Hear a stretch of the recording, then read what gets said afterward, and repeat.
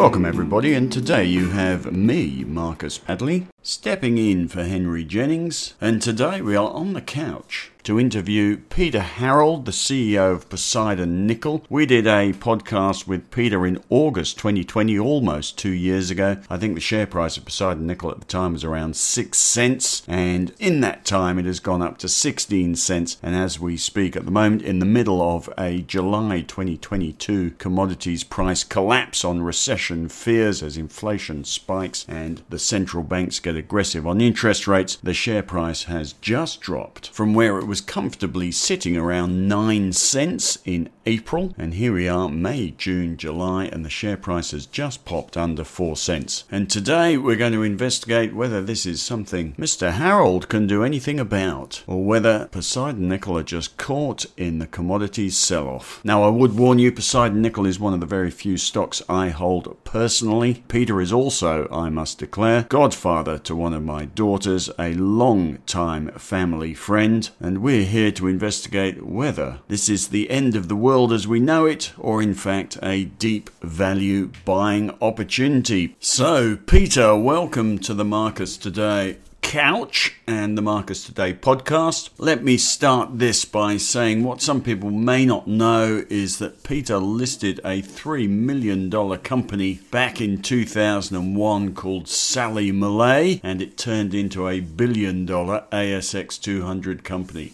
Now, there's a little story behind that. When you listed Sally Malay, what day did you list on? Okay, so we listed what happened was we actually were due to list on the day after the Twin Towers came down, so September 11 of 2001. And we'd actually done the allotment. All the money was in. It was a $3 million float, 20 cent share. And so the advisors, Carmichael's in Perth, said, you better not come on today because it's just carnage out there. So we actually spoke to the ASX in the morning at like 6 o'clock in the morning. I remember this. And they said, yes, okay, we'll look into this and we can actually get you a suspension. So we actually didn't have to list on that day. So we got a 2-day suspension for a company that had never actually been trading, which is, I think, the first time in the history of the Australian Stock Exchange that a company actually was due to list and actually went into a trading halt. So we did that for 2 days, and then we would have been happy to be suspended for 6 months, but the stock exchange said, no, you've got to come on. So I went down to ring the bell at 10 o'clock in the morning, as you normally do, some biscuits there. And the first, normally you come on at a premium and then they match you up. We matched up at 14 cents. So it wasn't very, very exciting. Got down to 11 cents. And then, obviously, as you recall, it went on to $6 a share at one stage. So, and the story I tell, Pete, is that I think you rang me up on, was it the first day or the second day, and said, Marcus, can you find anyone to buy these shares? Because I think myself and my dad are the only two buyers in the market. And I said, Pete, it's nickel, WA, no one's interested. So it would have been a 60 bagger if you'd bought it. There are sliding doors moments you go back to. I mean, I could have just retired on one stock basically, and the game was to buy the stock. In those days, the compliance wasn't quite as hot as it is now, and the idea was to do what all stockbrokers had learnt to do, which was to find a stock with half an idea, buy millions of it, and then spend the rest of your career marketing it. And this was the perfect candidate. And I completely missed it. And I remember at the top of the resources boom, you coming into the boardroom at Bell's to present, and the room was full of fund managers. The share price was $6, I think. And you were, in your own words, fizzing. Yes. And that was the top. I should have known. Yeah, I think your suit was probably a Cartier suit or something. It was like, sorry, Pete in a Cartier suit. Have you met his dad? This is not normal.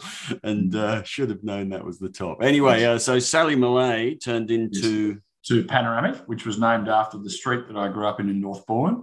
And then we ended up, obviously with a market cap of 1.2 billion, ASX 200. That was in the mid-2008. And then we ran both those operations, and then obviously through a much tougher nickel price environment, sort of post the GFC. And we had a couple of good years when the Indonesians banned the export of nickel, but that was short-lived.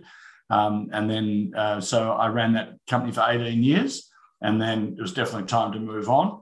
Pass the baton over to Victor, who's doing a great job of the restart. And I think Panoramic will turn out to be will be a very profitable business again. I still own all my shares, 6.5 million. So I'm looking forward to seeing the share price much stronger than it is today. And then I was lucky enough to be offered the position to come and run Poseidon. So I've been doing that for about 2.5 years now and enjoying it thoroughly. And Panoramic, of course, has been through the same price cycle as Poseidon. They were 38 cents at the recent peak in April, and they're down to 17 cents. So they have halved themselves. Yes, right. And so it's a nickel industry thing that's going on at the moment. It's a resources industry across the board, risk off. I mean, I've not seen an aggressive sell-off like this since the GFC. I think Panoramic went from $6 to $1 in the space of about 3 months. This has been more aggressive and more. You've seen it. It's just like it's fallen off a cliff. Within your history as well, Pete, you did spend a time working with Joseph Gutnick, of course. I did with Centaur. Yeah, that was on the CORES project. A very successful project. Unfortunately, just overgeared. It was the time of junk bonds, and we had, I forget, $200 million worth of junk bonds at sort of, 10 or 12% interest rates. That was in a $2 nickel price environment, very, very difficult to repay that debt. But it was as a project, it was actually the most successful of the three in terms of the commissioning. But yeah, it was a bit small. And so, it ended up being sold and went through a number of different owners. Good. Well, let's warm up a little bit, Pete, with your favourite sport. Look, I love watching the footy. Even though I had terrible eye hand, I do enjoy watching Collingwood play, even though I live in Western Australia. The history for that is my dad had a shoe factory in Collingwood. Great-grandfather set it up in 1928. We used to park the car there and walk over to Victoria Park, have very fond memories and love going to the footy with Dad and still like going to the footy today with my kids, even though I don't get to see Collingwood play very often. It's right. So, Pete, well done. We've just lost 15/16 of our audience. So, how did you do that?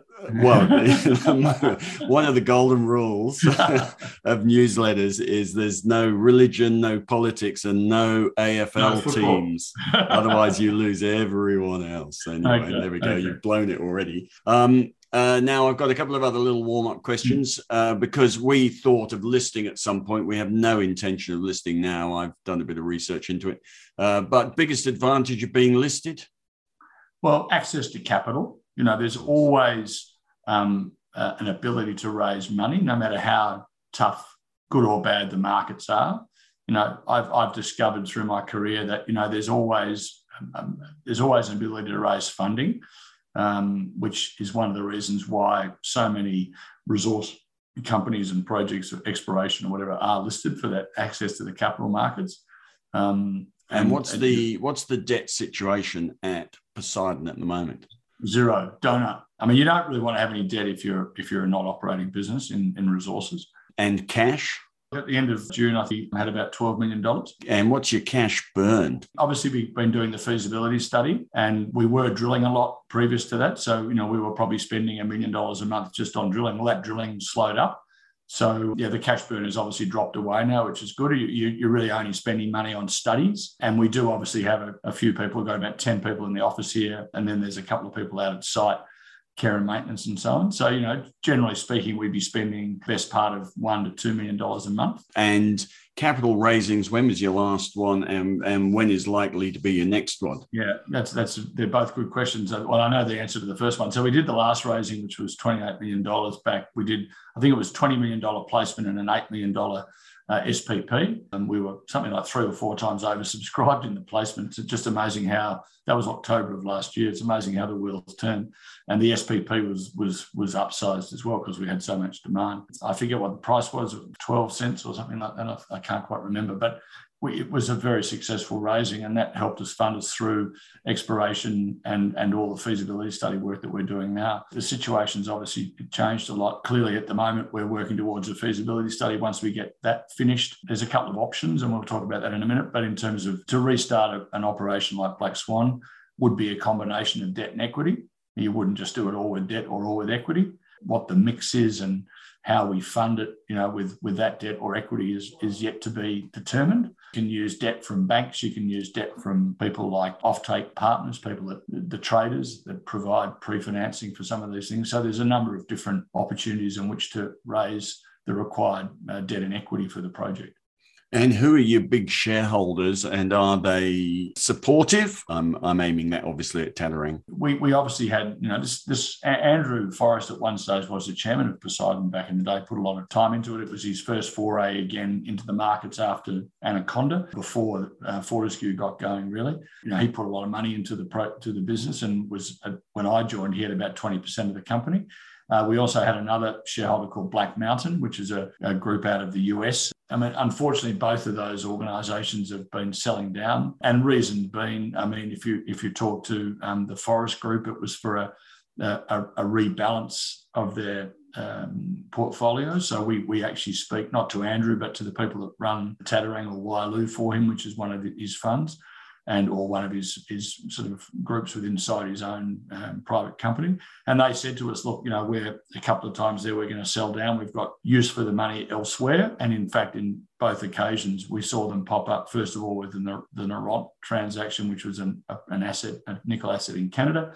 And another time they were buying a big position in Western areas ahead of the takeover. So, during that takeover. So I think they've been more active in terms of their allocation of funds, and I guess they felt, they could get a better return more quickly in some other investments than wait for us with the feasibility stuff. Well, actually, if you look at what they do hold, they own 55%, I think, of AAC, which is an Australian agricultural company. Yes.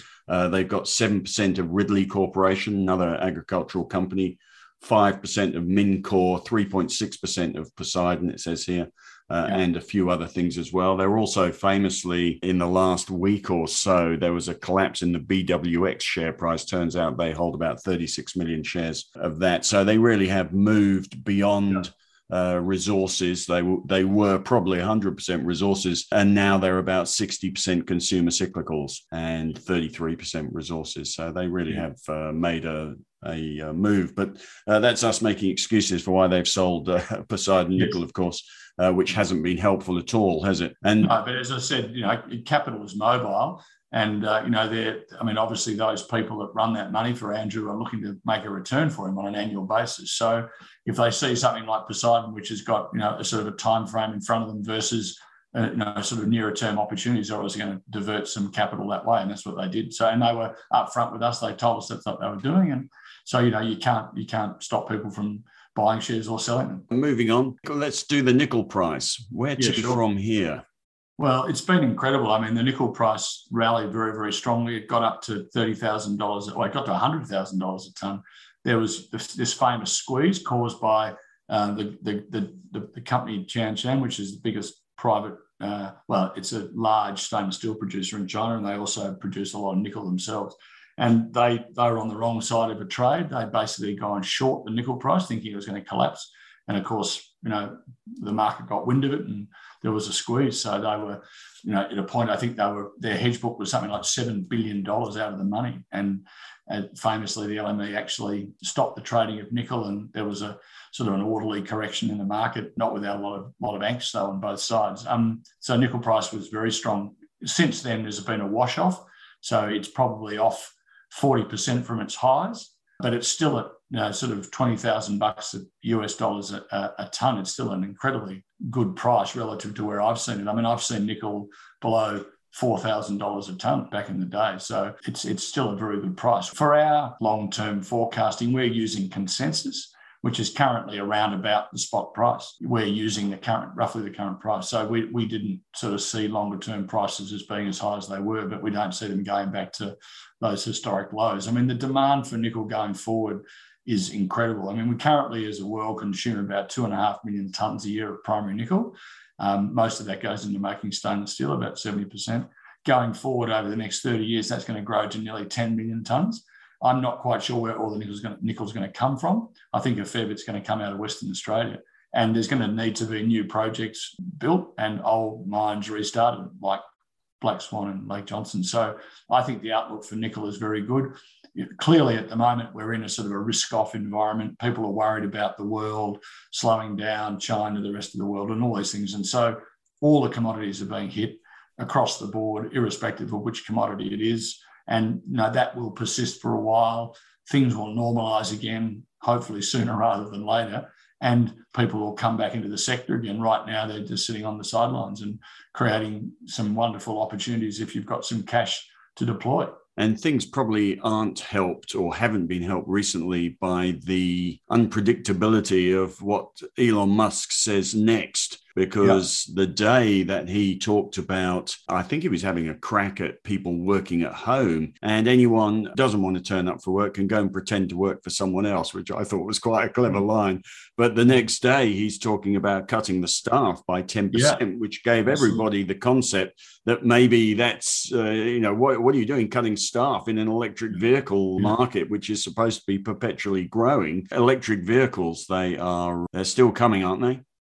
Oh, yeah. Look, we had a meeting yesterday with BASF. They were in their team of people were here yesterday. There's a federal initiative about a new research for critical metals, and there was a big team of them here. And we were just talking about where the nickel's going to come from. And everyone's of the same view that we are moving to electric vehicles. There's no question about that. And it's all going to happen. And where's all the nickel going to come from that's required in these batteries? I mean, we know some of it's going to come out of Indonesia. There's going to be some from Canada. We know that there's going to be quite a bit from Australia too. And we know that to get these projects built, there's no argument about this. You need a higher incentive price because the capital costs for these projects have gone up. The average grades are lower. The ore bodies are deeper. The cost to build things has significantly inflated over the years. And so a $2 nickel price or a $4 nickel price or whatever that is, and $10,000, $15,000 doesn't cut the mustard. So we think $20,000 longer term is probably about, that's the incentive price. If it's below that, people won't build these projects. They won't get financed, and then the nickel won't be there. And there was a lot of nodding of heads by the BASF people who are building huge capacity for making batteries and so on. So I think the industry knows they need the nickel.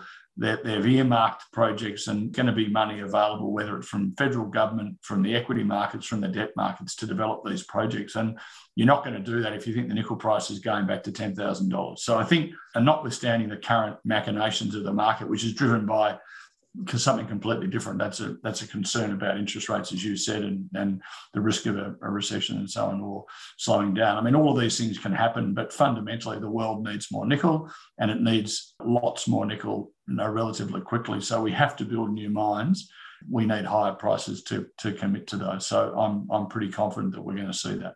I was doing a bit of work on Rio. I was asked the question by one of our members, when the bottom comes in resources, what do I buy, BHP or Rio? And I just started idly flicking through the websites of BHP and Rio goes back to, I think it was 1870s when they bought the Rio Tinto copper mines that used to be used by the Greeks and the Romans, and with new technology turned them into the biggest copper mines in the world and became the biggest copper producer in the world. That's 1870. You imagine how many cycles these companies have been through. And although the market is very short term, the mere fact we take notice of a Tesla comment and that might affect a resources share price denies the fact that particularly BHP and Rio and other resources and Australia are globally important in terms of commodity supply. And nickel is certainly in that complex as well as an important and globally needed commodity, in which case, yes, we will have our moments of worrying about recession. And yes, the nickel price will have a bad moment, and so will POS, so will Panoramic. And I've got charts of the correlation between Panoramic, POS, the nickel price. And there's nothing Peter Harold or Poseidon Nickel could have done about their share price in the last couple of months.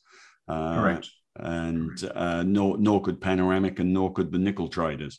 So we're in the middle of a moment in a cycle. I do believe that we are going to see a monster buying opportunity in the commodities space, and not just in BHP and Rio, but in all the other commodity stocks. It'll be a stock market moment as well.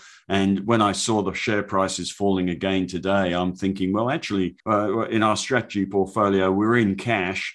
bring it on. It's the wrong thing to say, but the lower they go, the more money we'll make more quickly on the way back. So we are building up to a moment, which brings us to Poseidon Nickel. With the share price having fallen this far, although I have to say it's down about 56%, and in the same period, Panoramic's been down 52%. So no one really doing anything wrong here. It's the market. But Poseidon, where to from here? You've had a couple of announcements recently. You want to just run us through those?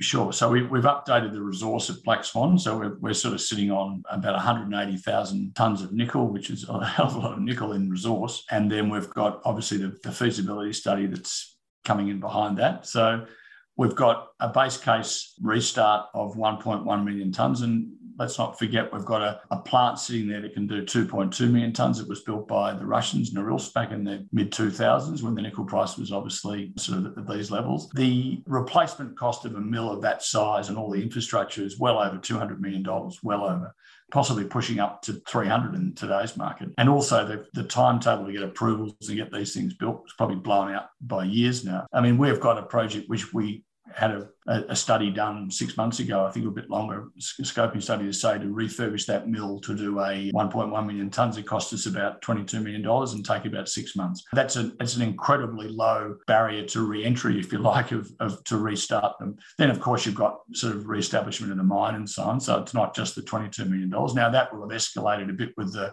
increase in cost, but we're in a wonderful situation. We've got all this installed capacity. We've got a mine that's with an open pit and an underground mine, which are fully developed, which can be restarted again for a relatively low cost.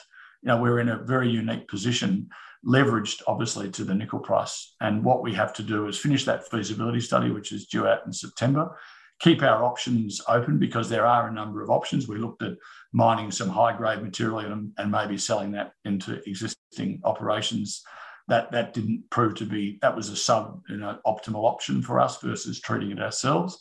And we're also looking very closely at the 2.2 million tonne case because that's more nickel units from day one into a market that we believe, as we said before, is going to be short nickel significantly. So all of these things need to be finalised. I mean, some shareholders say it's taking a long time to do these things. Well, they should understand that in the old days, you put an assay, a drill assay in for assaying, and you get the result 2 weeks later.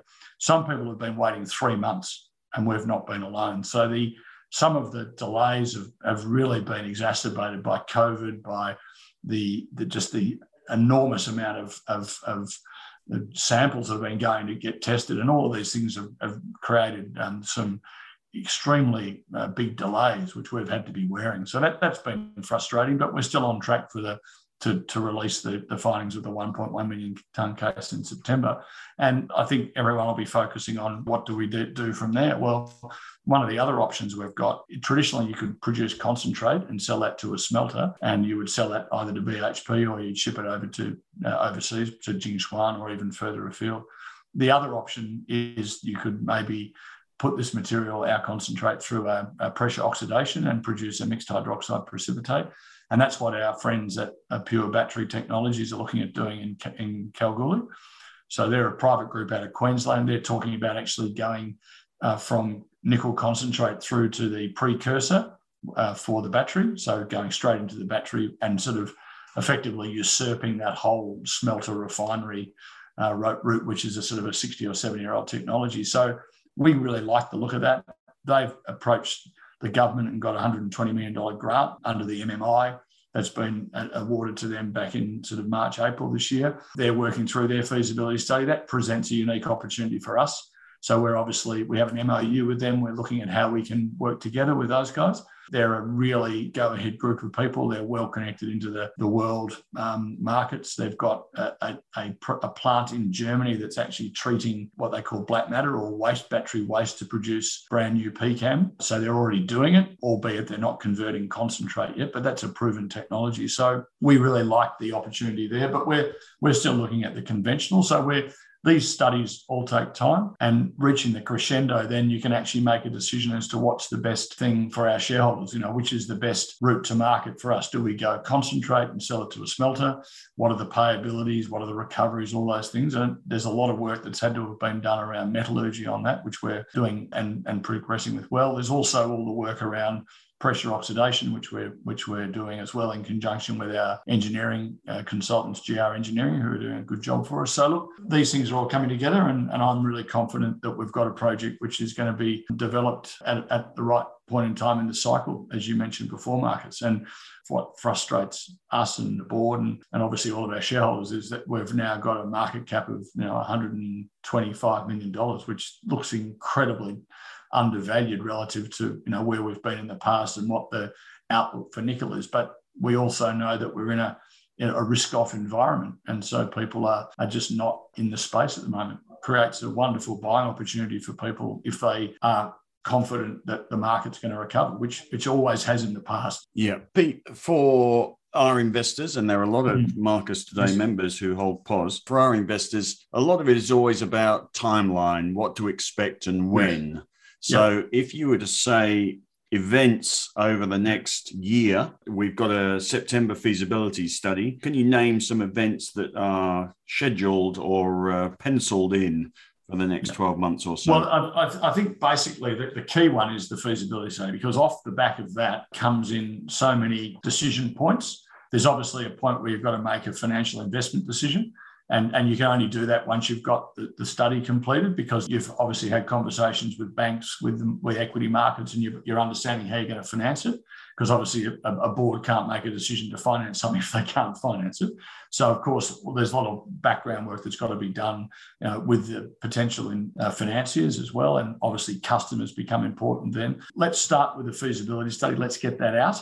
There's obviously work that's going on around the 2.2 million tonne case as well, which is the bigger mill. Nickel price environment, there's all of these things. So, look, I think we can put a firm date for the 1.1 million tonnes of feasibility study of September. And then after that, we've got to be a little bit flexible, because we're then sort of working within the confines of things that are outside of our control, which is the equity markets, the debt markets, the nickel price. We monitor that stuff very closely. But realistically, you can't really put a timetable in past that at the moment, because so many things are up in the air now. We've got 400,000 tonnes of nickel in the ground across 3 sites. We've got 2 plants we're operating in the not too distant past that can combine process nearly 4 million tonnes of nickel. You sort of say, well, what's the replacement cost of that? And it's well in excess of $500 million.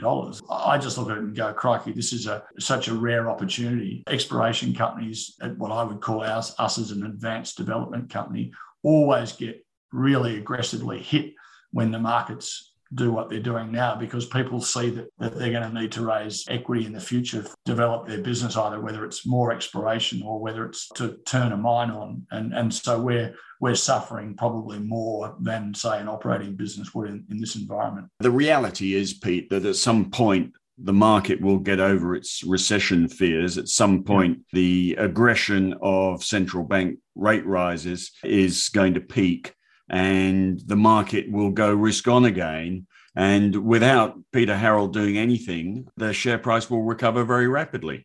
And the best anyone can do at this stage is to recognize the futility of trying to do anything about the share price until the market wants to know again.